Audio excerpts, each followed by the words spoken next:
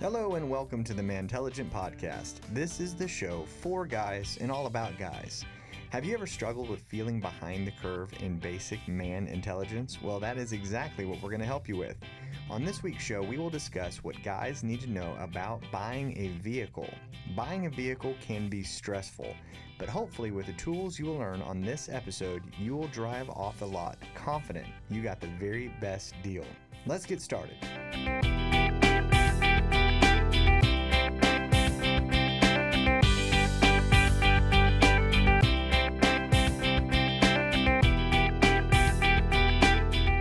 Okay, well, we're back here with another great episode of the Mantelligent Podcast. I'd like to, of course, introduce myself, Johnny Marvin, and as always, I am joined with Reed Primetime Fisher. It's good to be back. So today we have a really, really exciting show because I think it's really, really practical, and I think that it's going to be something that people will be able to listen and it'll bring immediate value when you're in this stage of your life, and that is when you're buying a vehicle. So today's special guest is a guy that has a ton of experience in the automotive industry and specifically in buying cars and that sort of thing. So let's go ahead and welcome to the show, Brandon Thomas. Thank you for having me, guys. So Brandon, explain a little bit about what got you into the kind of car business. For me, the car business was a family business. My grandpa started selling Fords in the 1950s and later opened Bill Utter Ford in Denton, Texas. My mother married my father while working for Ford Motor Company in Houston, and they opened Bob Thomas Ford in 1983 right here in McKinney, Texas. In 2009, just over 10 years ago, we added Brandon Thomas Subaru to the lineup. Awesome. And so I'm currently managing partner at Bob Thomas Ford and Brandon Thomas Subaru right here in McKinney, Texas. And I've been doing that full times for about 13, 14 years. So all you know is cars, or the dealership experience. You know, mainly I worked in high school. I had jobs washing cars, worked in detail, done the various jobs that there is in a dealership. In college, I spent a little time outside of automotive just to make sure that's what I wanted to do. Yeah. But as soon as I graduated college, I joined up full-time and haven't looked back since. Awesome. It's a really interesting industry, and candidly, it's one that I think a lot of people don't trust 100%. A lot of people have had bad experience, or they perceive to have had a bad experience. And so I think having somebody from that industry is going to be really, really helpful in kind of giving people perspective on what the car buying process could look like or how to kind of better prepare for that, I guess. Yeah, because I think a part of it is obviously no business is in business to just work for free. So they have to make money. But how, as a consumer, can you end up getting the best bang for your buck? I think that's kind of what we're going to point out here, and you can see and have realistic expectations. So what was your very first car, and just kind of getting to know you a little bit more, what was your very first car to own? Oh, God, it was a Chevy or a Toyota. It had to be a Ford. I'm just saying. Well, I've never actually owned a car in my life. Ooh, humble brag. So I started driving pre-owned cars off my dad's used car lot. I think it was a Ford Explorer was my first car. All right.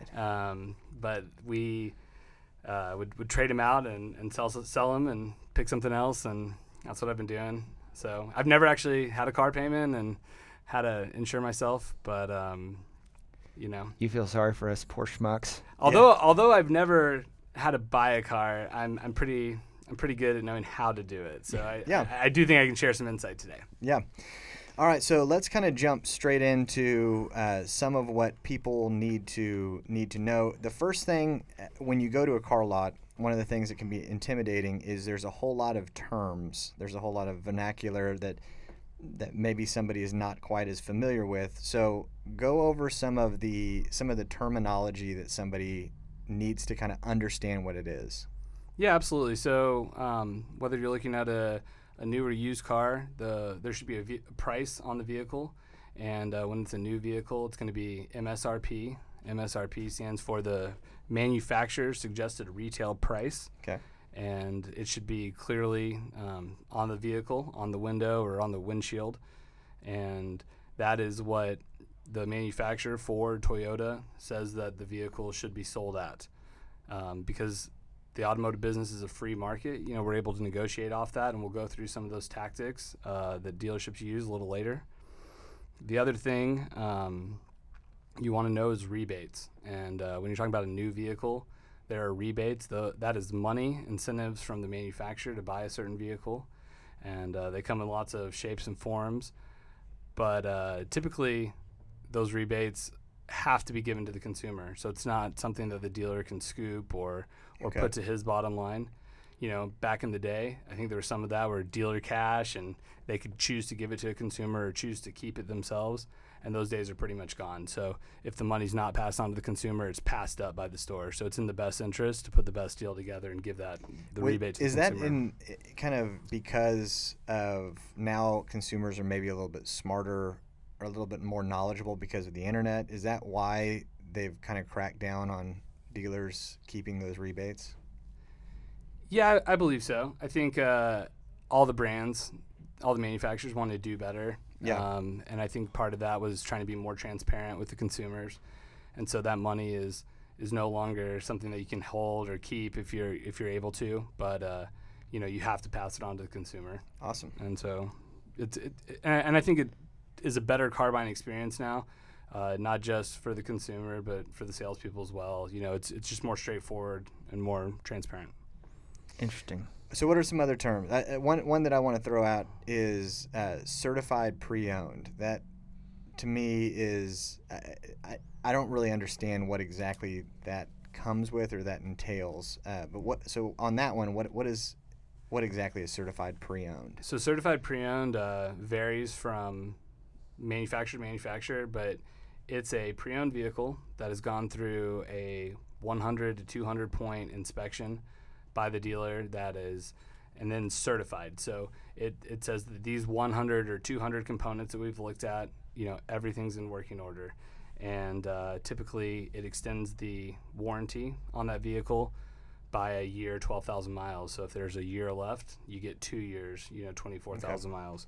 And it extends the powertrain warranty typically as well.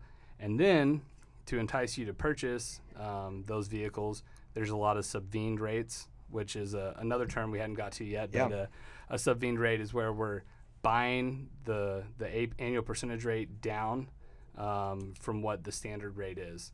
Okay. So if standard rates in the United States are 3.9 to 5.9, but you see, hey, everybody's advertising 0% or 0.9, those are subvented rates because those rates don't exist, but the manufacturer's using money to provide those rates to the consumer. So the certified pre-owned would, if you were to say someone's going to get a used car, certified pre-owned is the closest thing to a new car that you can get. Absolutely, we're a big believer in it. We're going to talk about it later in the show, but private party sales or buying from a dealership, if you buy a vehicle that is pre-owned and used, there's no guarantee that they've done everything to make that vehicle as new as possible. I mean, we always do 100% of safety repairs to a vehicle before we sell it, but we, may decide to polish up the, seats or not, or decide to fix a scratch or repair.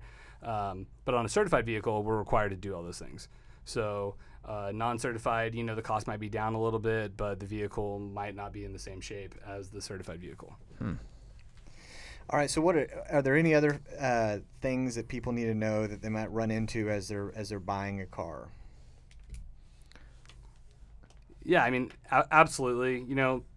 A lot of times you'll see this is the price before TT&L, and to understand TT&L, you got tax, and in the state of Texas that's 6.25%. So pretty easy to calculate there. And then the T&L stand for title and licensing fees. Typically also include the documentation fee.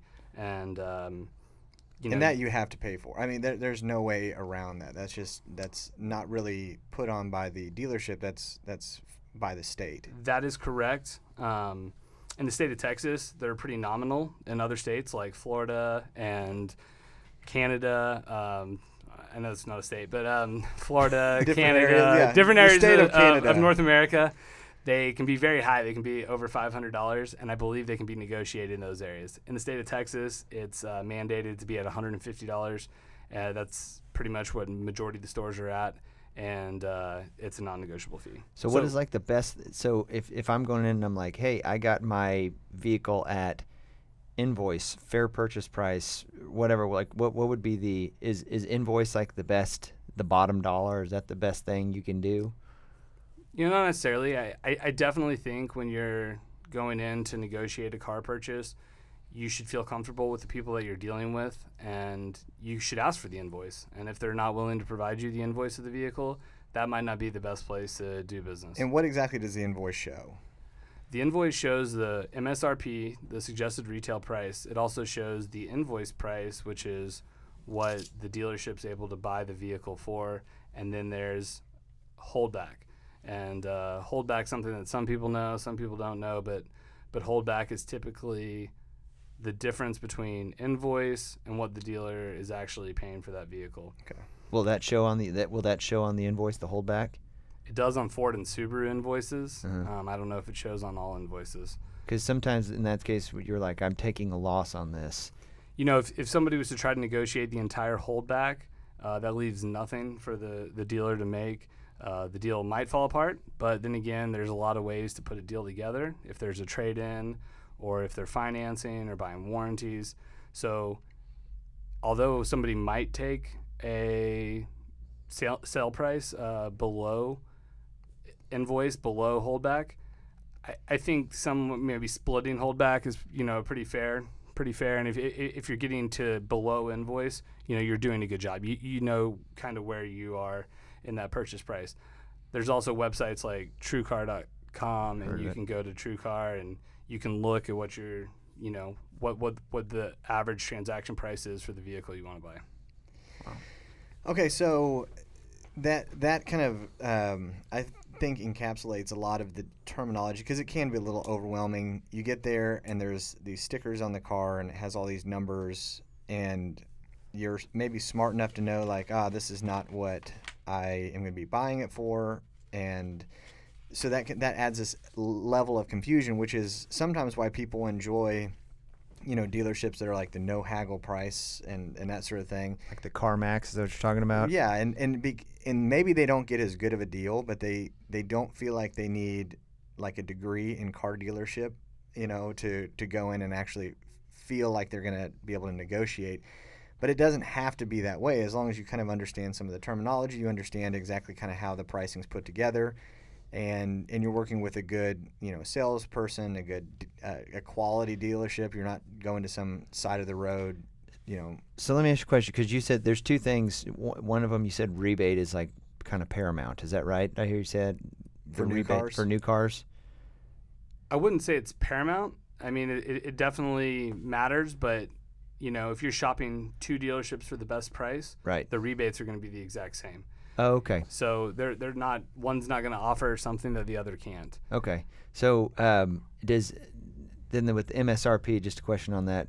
Do you ever is a car ever sold at MSRP? Like if someone were to look at the sticker and see MSRP is $50,000, should they in their head go, I'm not going to pay that? That's a good question, and it also depends on the vehicle. When you look at like the Ford Raptor, which is a really popular vehicle that Ford came out with a few years ago, a truck that just everybody wanted and nobody could get their hands on. It's a mean-looking truck. That was selling at $10,000 over MSRP for probably the first 2 years, anybody that could get their hands on them. It was like supply and demand sort of thing. Exactly, and now that vehicle has zero rebates and is still typically transacting very close to MSRP. Without much discount. And same with like a high-end Mustangs, or so some of your more one-off cars, exotic vehicles, a lot of times will transact at MSRP and sometimes a little higher. But for the most part, I think you're going to come off of MSRP when we're talking about typical cars, trucks, sedans, and SUVs. So with that, and I know there's one part we're going to talk into researching, like picking the car lot that you want to go to. But you said of those, so if we're talking main car vernacular, right, yep, as you said, to understand, what is the thing that you need? Like if there's one thing that I'd say comparing this dealership, this Ford dealership to this Ford dealership, what is the one thing you need to be asking for or looking for? Like on building a deal out. I think when you're building a deal out, you definitely want to go somewhere where you feel comfortable. You feel that they're being honest with you. They're not hiding anything from you. If you've done your research before you got there, that the numbers they're presenting you are in line with what you expected when you came in. And so I think, the first part of a good car deal is definitely negotiating the purchase price. But a lot of times that's all the consumer does is they care about. But there's a lot more than that. Like the out the door price sort of deal. Yeah, and that's the out the door price is, definitely what you want to be looking at, especially if there's a trade-in and, somebody might be giving you X dollars for your trade-in and, you want a little more than that. So that's a negotiable deal. Not everybody knows that. Sometimes people think, oh, they're only giving me $10,000 for my trade-in. This isn't where I want to do business. Or, hey, I wanted $12,000. They said $10,000. Okay. So I think there's multiple steps, and I definitely want to go through that and break that down. Yeah. But the first step would absolutely be the purchase price of the vehicle, is negotiating the best price right there. Okay. Wow. All right. So now that we kind of have some of the terminology, let's talk about the difference between some of the pros and cons of going to a dealership and trying to buy something on private party, either like Facebook or what about Craigslist like Carvana or all those? Well, yeah, Carvana. Carvana's used, isn't it? I don't know. Do you know anything about Carvana? Yeah, Carvana is a platform to sell used vehicles. The used car vending machines. They got the big one on 121. Yeah. And, they've spent a lot of money to provide a incredible online shopping experience that a lot of dealers probably haven't invested in the infrastructure to do that. And so customers feel, like, hey, this is what I was looking for. This is the price. I'll buy it. But I think a lot of people still want to touch, feel, drive the vehicle, right, especially when you're talking about a pre-owned. And I think that's where your dealership comes into play. Versus a private party, nothing wrong with buying a vehicle from a private party, but there's no standard as to how that vehicle was taken care of, what was repaired or serviced before it was being sold to you. And, what technician looked at it, was it even looked at by a dealership? And then you have to handle your tax, title, licensing, all on your own. When you go to a dealership, it's a full service. They'll take your trade-in, they'll pay it off if there's a remaining balance. They'll get you finance, tax, title, license out the door, and it's all in one transaction. Yeah. And, private party, I'd assume the majority of those experiences go well, but you never know. Yeah, I think it's almost probably that. It sounds like it's that peace of mind if you go to a dealership, just because if something were to happen, you have someone fighting for your business versus just like, sorry, dude, left you hanging. Yeah. Absolutely, and a reputation at stake, right? That's right. So if somebody did want to go private party and they wanted to try to roll the dice a little bit, do you have any advice on things that they need to just kind of pay attention to through that process? If you were going to go private party, I think you still got to do your research and make sure that the transaction price is where you want to be. I'd also make sure they allow you to take the vehicle and get it inspected by a third party, whether that be your technician at your local dealership or your private technician down the road that you're like just some mechanic. But I would definitely think you'd want somebody to take a look at it and make sure something technician, hasn't happened. Johnny, not a mechanic. I'm sorry about my friend here. I call it a mechanic. Well, technician sounds better. Grease sounds monkey. More official. Grease monkey, I think, is the official term. But you definitely want, and if you're somebody that has a pretty tech savvy background or knows a lot about vehicles, then you might not need to do that step. But these are very complicated machines, from the electronics to the powertrain, and I definitely would recommend, if you're going through a private party, to make sure you take that extra step. Okay. And then kind of ask this question, but I think we can dig in a little bit deeper. But if I was looking at, like 5 dealerships, so I kind of go online and I see what the inventory is. Dealers advertise like crazy on every media channel that you can possibly consume. So now I have 3 or 4 that I want to go to. What are some ways that you feel like I can vet out, or at least, if I have 5, let's get rid of these 2. What are some easy ways to vet out those dealers? I think the best thing to do is to find a vehicle that is similar at all 3 stores or 5 stores, and ask for a price quote, best price on that vehicle. Okay. Maybe the first 3 that respond that are most eager, I bet if you send 5 out, you only get 4 back within 24 hours. So that'd be a good way to knock out one. But I'd look for the person that's picking up the phone, trying to get you on the phone, the person that's eager to earn your business, that wants to do what they need to do to earn your business. And then I'd also look and see where everybody falls in the ballpark as far as the price they want to sell you the vehicle, and see who's ready to really start, negotiating on it, or who's trying to hold for all the marbles. And I don't think it hurts to let those salespeople know that, hey, I'm not just shopping you, but I'm shopping so-and-so down the street as well. Yeah. The biggest thing that I see as a salesperson when I'm looking at a customer's deal is they're on a different vehicle at our store than they are at the other store. So, they're like, well, this guy's $3,000 cheaper. And it's like, well, the vehicle's $5,000 cheaper. It's not the same discount. So sometimes you have to put your investigative hat on a little bit and make sure you're looking at a, same package, same price vehicle, Yep. And then basically get them to kind of go to bat for you and see who's got the best price. That's where you ask for the VIN number, right? Because I know I've done this before, and you guys, not specifically you all, but like you say, okay, well, that's good. You want a 2018 F-250.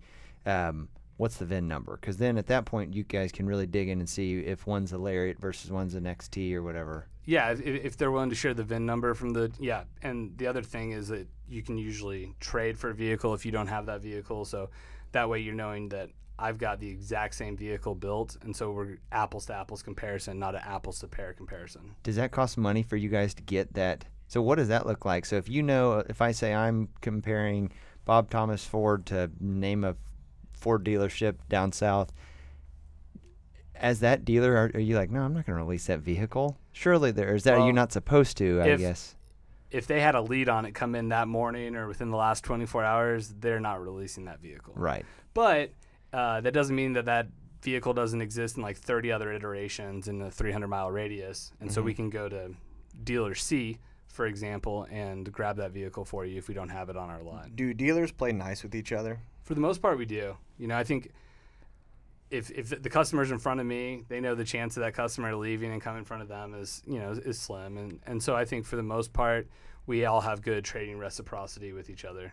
That's good. Yeah, because you'd imagine you don't want to bite the hand that feeds you both ways. No. So, and you kind of don't want to be blackballed where you're just kind of known as a jerk that doesn't play nice with others. And exactly. What I would give to be at the dealership conference, because there's that one guy, and if you can't think that there isn't a guy, then you're the guy. Then you're that guy. Do you have a guy and you're not gonna say his or her name? We the can give dealership him a code name. Yeah. Yeah, we have dealers we don't trade with. But Wow. but I think for the most part, 90% of stores we're willing to trade with us, and we're willing to trade with them. Yeah. That's awesome. Okay, so now, would you recommend, when you're going to a dealership, you wouldn't recommend necessarily trying to vet them unless you already have kind of some idea of the car that you want to buy, and maybe been on their website or something and actually seen the car that you want to buy, right? You don't just go to a dealership and be like, I just want to talk to your most successful salesperson and just kind of see if I get the warm and tingly feelings. People still do that, and it's surprising. A lot less than what it used to be. People are coming in with a lot more research, have typically started the conversation with an online sales representative, or have called the store and talked to somebody and have an idea or have an appointment. So we're doing a lot more appointment-based selling than we've ever done in the past, but we still have people that, will hit us and then hit the store down the road and then come back, or, end up doing business at the store down the road. That sounds miserable. That's well, that's where you have like the auto mile, in some cities where it's like there's 13 cart. Heck, we kind of have that in little old McKinney here. Yeah. We have that. Yeah, I imagine that would be, I can't imagine just being a car salesman. I mean, because I got to feel like you are just continuously running on a treadmill. And in the same way that people don't trust car salespeople, they go in with an adversarial attitude, which can be, I'm sure, challenging as a salesperson. It is. Sometimes if there's pieces of information that we need that, you know, a customer has their guard up and isn't willing to give the whole picture, it's hard to come up with the most competitive rate. You know, if the customer's a cash customer or they plan to finance, or, you know, if they have a trade-in, if they don't have a trade-in, there's lots of different ways to skin a cat, if you will, or put a car deal together. And if somebody's, you know, got their guard up and not willing to give you all the information, sometimes it is difficult to put together the absolute best price for that customer. Is it kind of is it negatively harming the deal and the customer in that case? It can negatively harm the customer. You know, sometimes if a customer's wanting, like we talked about, you want to see that invoice price, and then what if you wanted to try to get below that invoice price? Well, if there was a trade-in, and, you know, depending on the reasonable expectation of what that trade-in's worth, you might be able to over-allow on the trade-in, offer a little more than what the trade-in's worth, or under-allow on the trade-in, offer a little less, but to give them the selling price of the vehicle that they wanted, and then they're still leaving with, you know, at the end of the day, everybody's buying these cars that they're selling new for the exact same amount of money. Mm-hmm. So, you know, if a deal sounds too good to be true, it probably is. Yeah. And I think if you find the person that you feel comfortable with and you've given the opportunity to shop them, so you've got a price from somewhere else, you should, based off that, be able to put together a pretty competitive price, a pretty fair price for you to buy the vehicle. So whenever you're at the car dealership and the guy's like, let me go talk to my manager, and then he goes in that elevated box room that you can either see in perfectly, you can't. Do you go in, or you're like, so the Mavericks had a pretty good little game? Is there even any talking that goes on in there? There is. You lie like a rug. No, absolutely. The sales manager is going to be asking questions, so he knows how to best, like, if this person's about their credit, about the trade-in, about the amount of equity, and if we've pulled credit at this point, we're trying to figure out if the person can even afford the vehicle that they're on, or if they can afford a whole lot more, and we're good to go. But the management has a screen that they're able to put the car deal together in that the salesman doesn't have access to.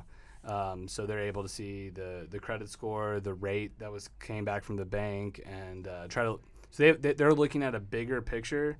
And what they're asking the salesperson to do is just go out and get the commitment that the customer wants to buy, and then the management team is kind of doing all the bits and pieces to make the deal. How much of it is a gut decision? How much of that conversation is the manager being like, is this person kind of a jerk?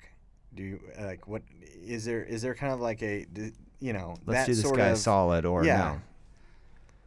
I mean, I think definitely, like, you know, if on a Saturday, we sell a lot of cars on Saturday. It's our big busy day, and you know, you want to know if somebody's wasting your time or if they're actually serious and trying to buy a vehicle that day. But at the same time, there's nothing wrong with coming in and looking and buying at a later date.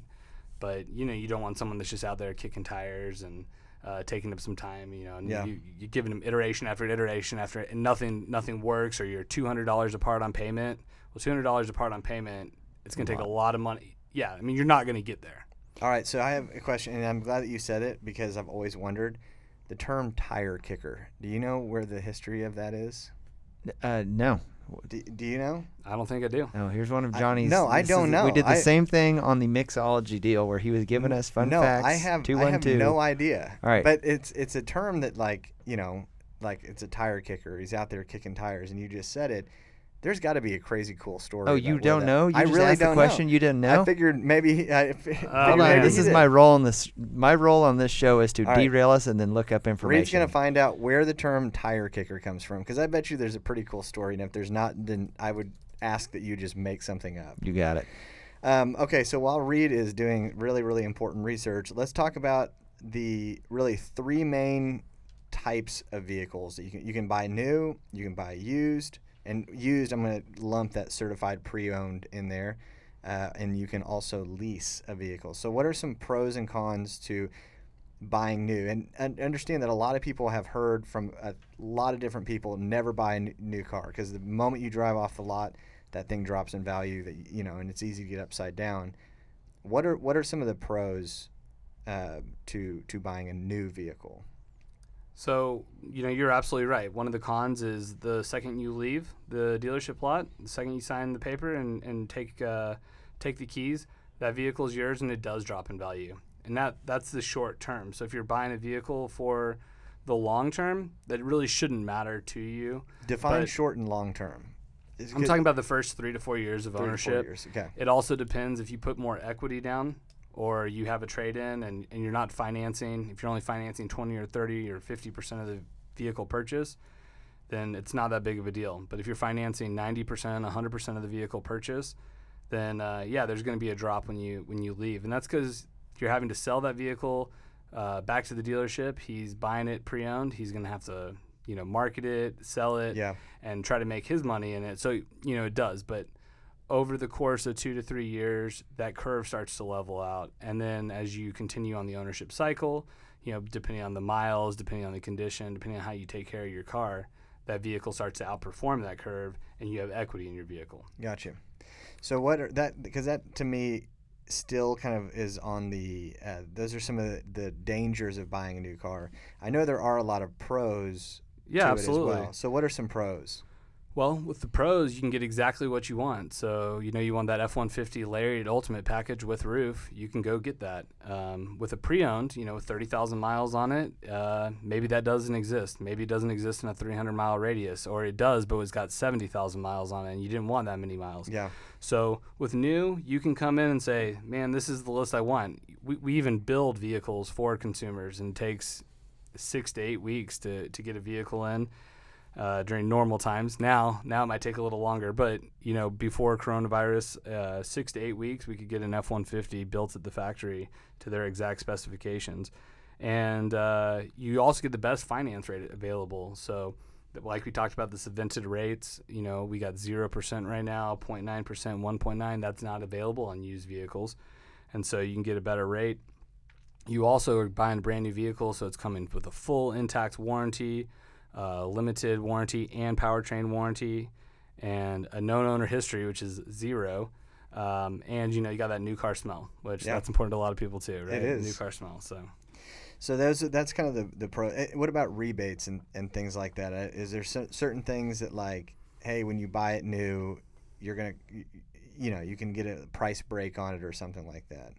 Yeah, I mean, definitely depends on the model that you're looking at, but anytime we settle and say, hey, this customer's coming in to look at F-150s, the only thing we need is their name and their zip code. And based on that, we can show the full list of every available rebate from the manufacturer.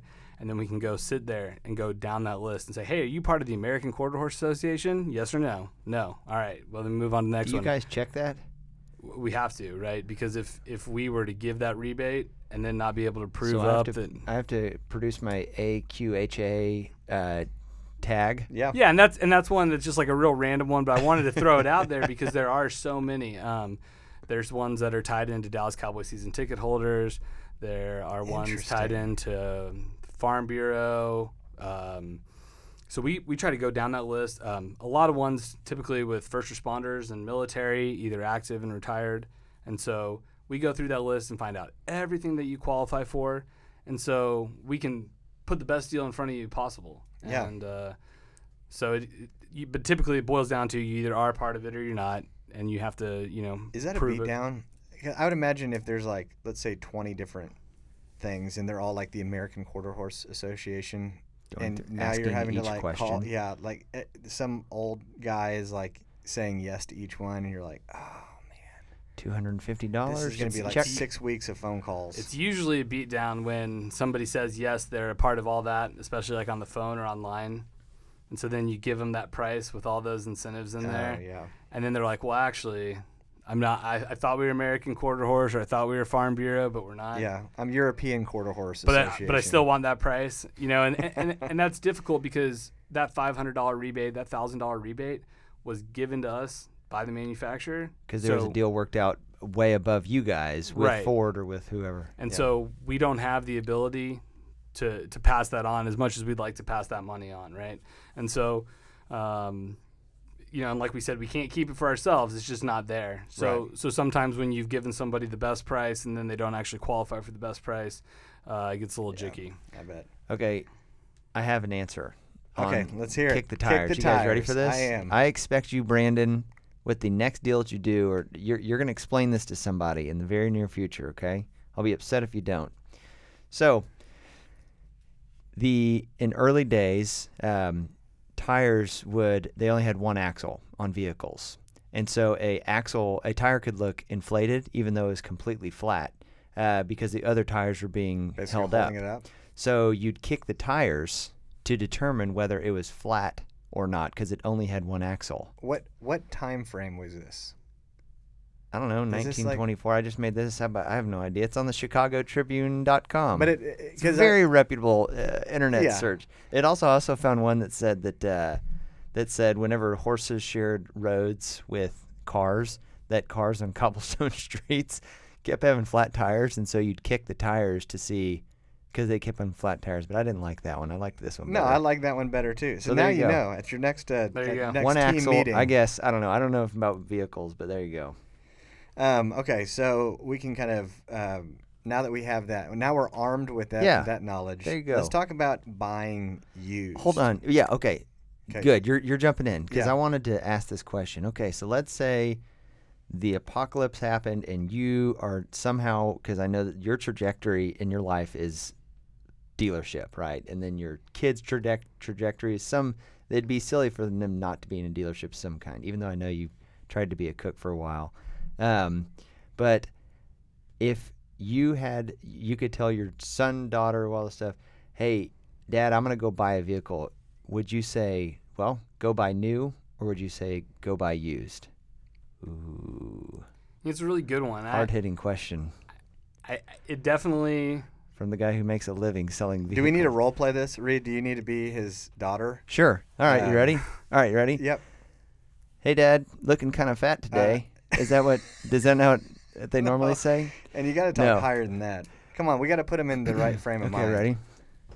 Hey, Daddy, I'm thinking about buying a new car. Should I buy new? Wait, what?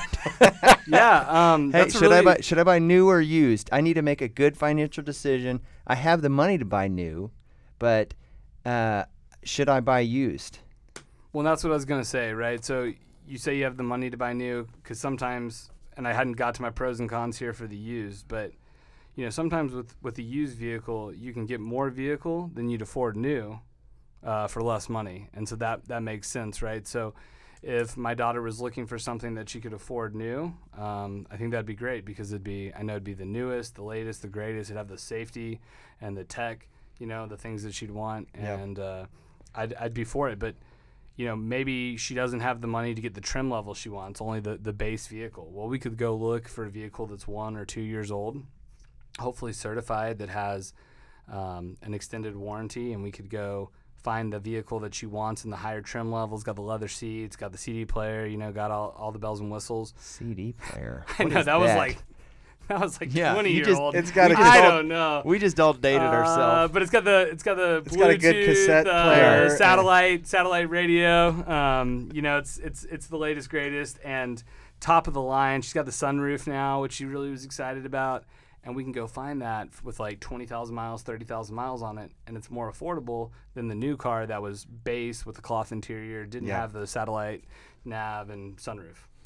Is there so just I don't want to steal your thunder here. So go over kind of the expert's version of the pros and cons of buying used.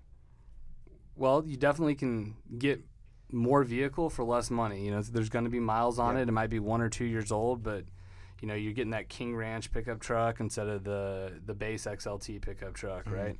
And you can hopefully pick up a certified pre-owned, so you maybe are getting 2 to 3 years of warranty, just like on a new one. So, and because somebody else took that new car hit that we were talking about, even with you buying it still at a marked up premium back, you're not going to have that hit right after the purchase like you would on a new car. So I think that curve is going to be much, and it's still there. I mean, if you were going to have to turn around and sell a car you bought yesterday, it's always going to be worth less than what you paid for. But instead of 3 to 4 years like we talked about on a new car, it might be 1 to 2 years that you're getting back to a good equity situation.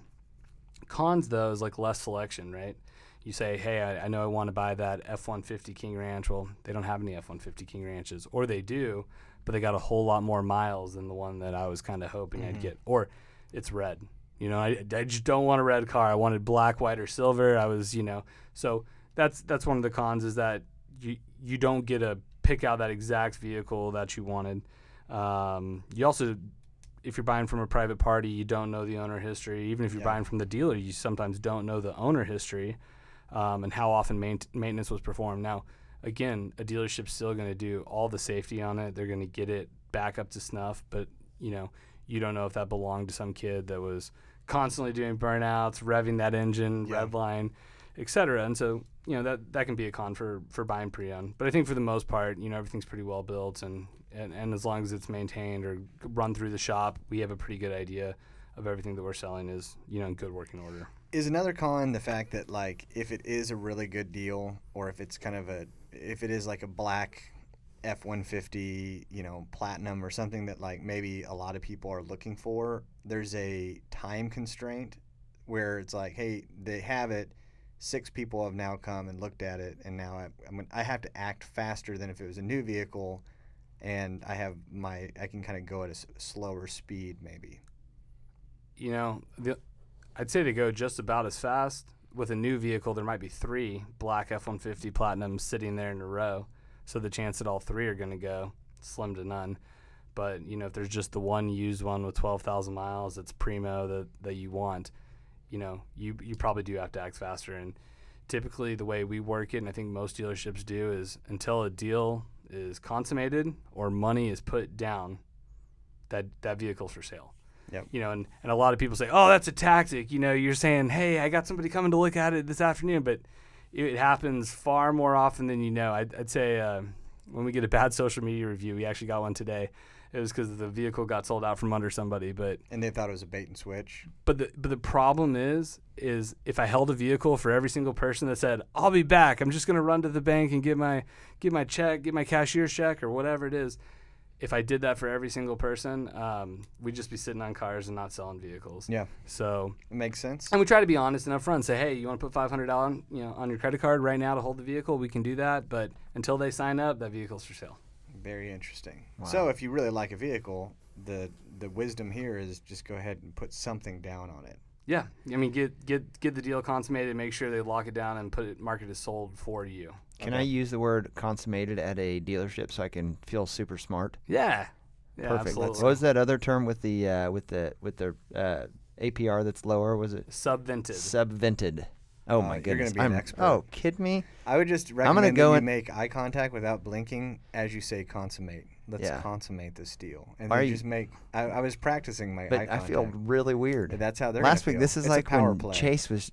He'd said like something about ripping people's faces off, and he like looked at me weird 3 times. Okay, so what about leasing?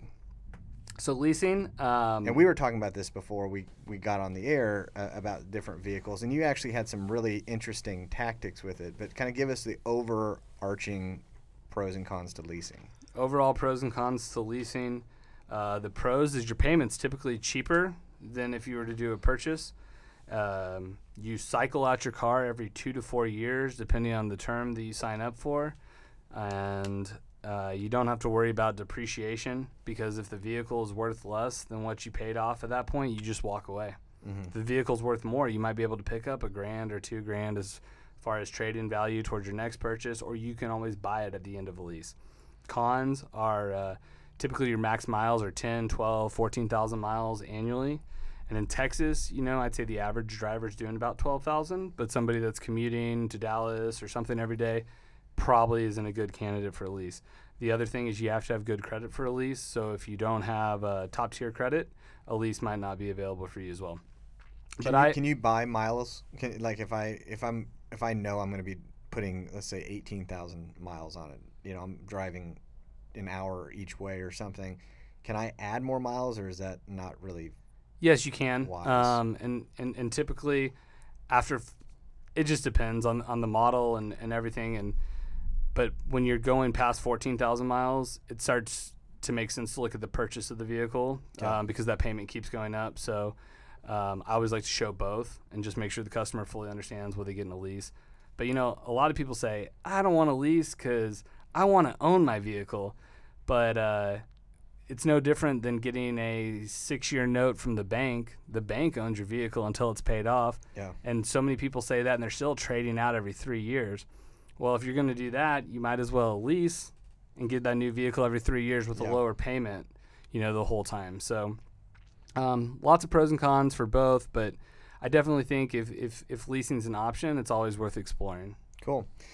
All right, so I think that brings a lot of clarity to it, and I think that kind of at least gives people the framework of we're not trying to oversell, only buy used, only buy new, only lease. We're trying to give a lot of like really broad perspective here. Let's talk about once you kind of decide I'm going to buy new, I'm going to buy, you decided that. What types of vehicles, both in manufacturer and vehicle type, does one type hold their value more or less, or one manufacturer?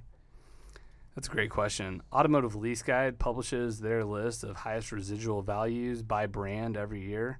And not to toot our own horn, but Subaru has held that for the last 10 years, the crown, and Toyota and Honda right behind. So all three of those are Japanese automakers, and those three have the top scores with Automotive Lease Guide, which more than anything means that they're great vehicles for leasing. It means they're going to have a really competitive payment when it comes to leasing.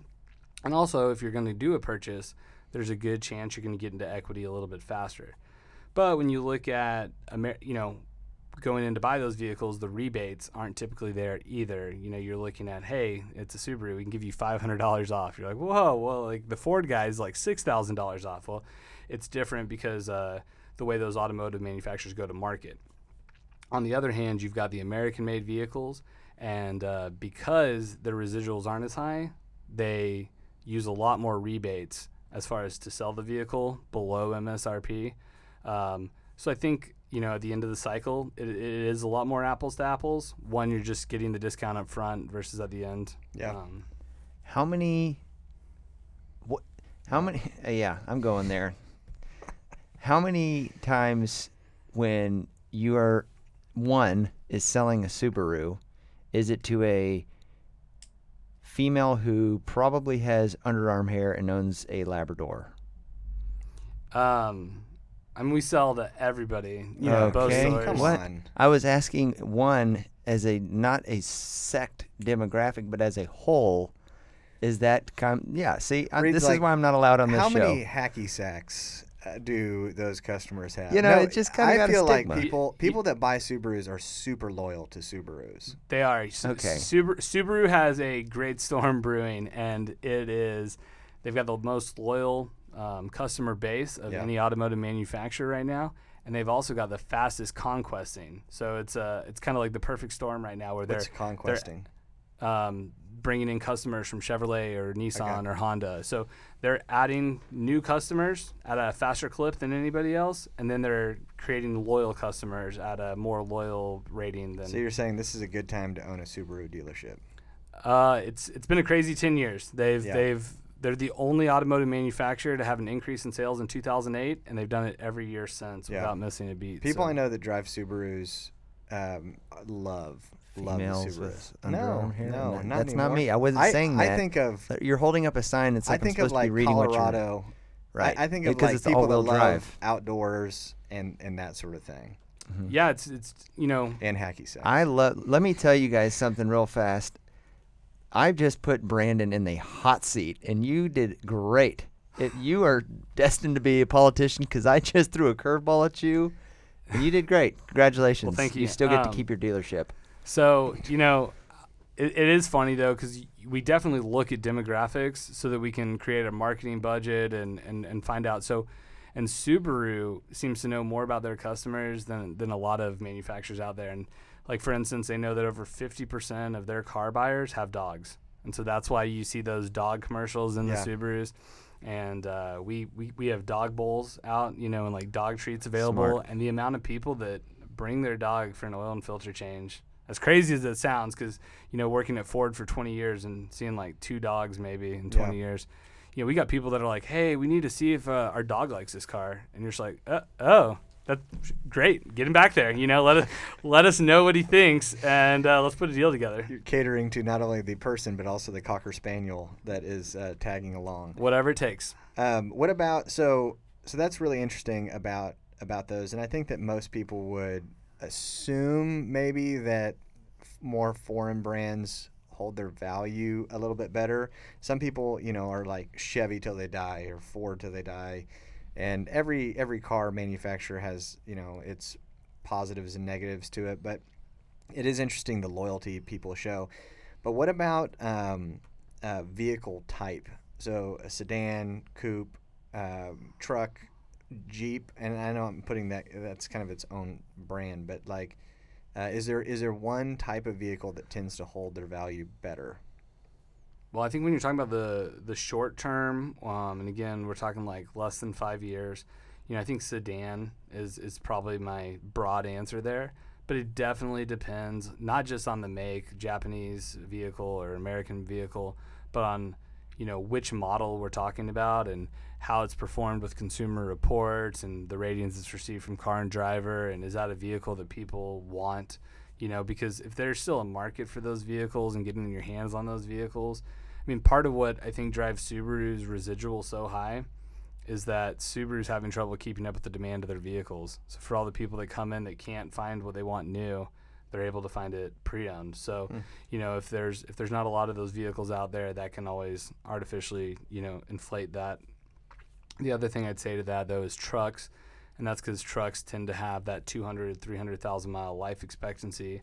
So on the long-term range, it seems like trucks never lose, like where a sedan hits 100,000, maybe that's like the not, that sedan might run to 300,000 miles, but that value is drops pretty drastically at 100,000 miles. Is it just because the utility of the truck? The utility of the truck is what takes it even further, right? Because no matter what the trim level is, no matter what the make is, somebody can go out and use that truck. And so trucks, at 10 years old, 100,000 miles, it's kind of amazing how much they're still worth and getting. I feel like, so I've driven now a truck for quite a few years, and I know you have too. It would be hard to go away from a truck. Oh, it'd be impossible. Just because you start getting used to that. Throw stuff in the back. Like going to Home Depot and not worrying about like folding down the seat and all that stuff. So yeah, I can see that somebody that has bought a truck, they're gonna want to keep a truck, and it that to me makes a lot of sense. When you have a truck, you never have to borrow somebody else's vehicle. Yeah, you just have to get roped into helping people move. Helping other people, but you can say no versus can I borrow? Can you say no, Reed? I can always say no. So is there like a color that holds their value more? You made a comment about red, white and silver or something. Black, white, and silver. Is there colors that hold their value better than others? No, I think typically it's going to be year, the age of the vehicle, and the miles. That's your two main things. Then the third thing would be condition, making sure that the vehicle's still in good shape versus if it's been in a wreck, has a bad Carfax, has significant damage that's not been repaired to the vehicle. As far as popular colors, though, in America, black, white, and silver are the 1, 2, 3. Okay.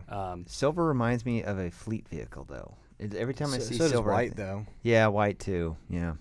But they're clean. I think they just look really clean. Right. Yeah, I think the popularity is because white and silver look so clean without as much work as black. And, black vehicle looks great when it's been clean, and then 24 hours later, sometimes it looks less like it than needs that. to. Yeah. Oh, my gosh.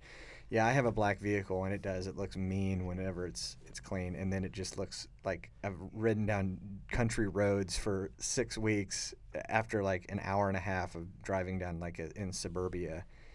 Yeah, so that's really, really interesting, and I think what is something that people need to so if I have a car and I want it to hold value, what are some things that I should do? You talked about making sure the interior stays nice, and is there things that people need to do to help maintain that value? I think as long as someone takes care of their vehicle and shows that they get the maintenance when it needs to be, they're not showing up with a check engine light on to say, hey, could you give me a value for this vehicle? And, there's a blaring red light saying, hey, there's something wrong here, damage to the vehicle. But, that's something I didn't even make notes for. But when you're trading in a vehicle, we all know things can happen. And I think sometimes people get caught up in, I want to make that vehicle look perfect, when I'm trading it in.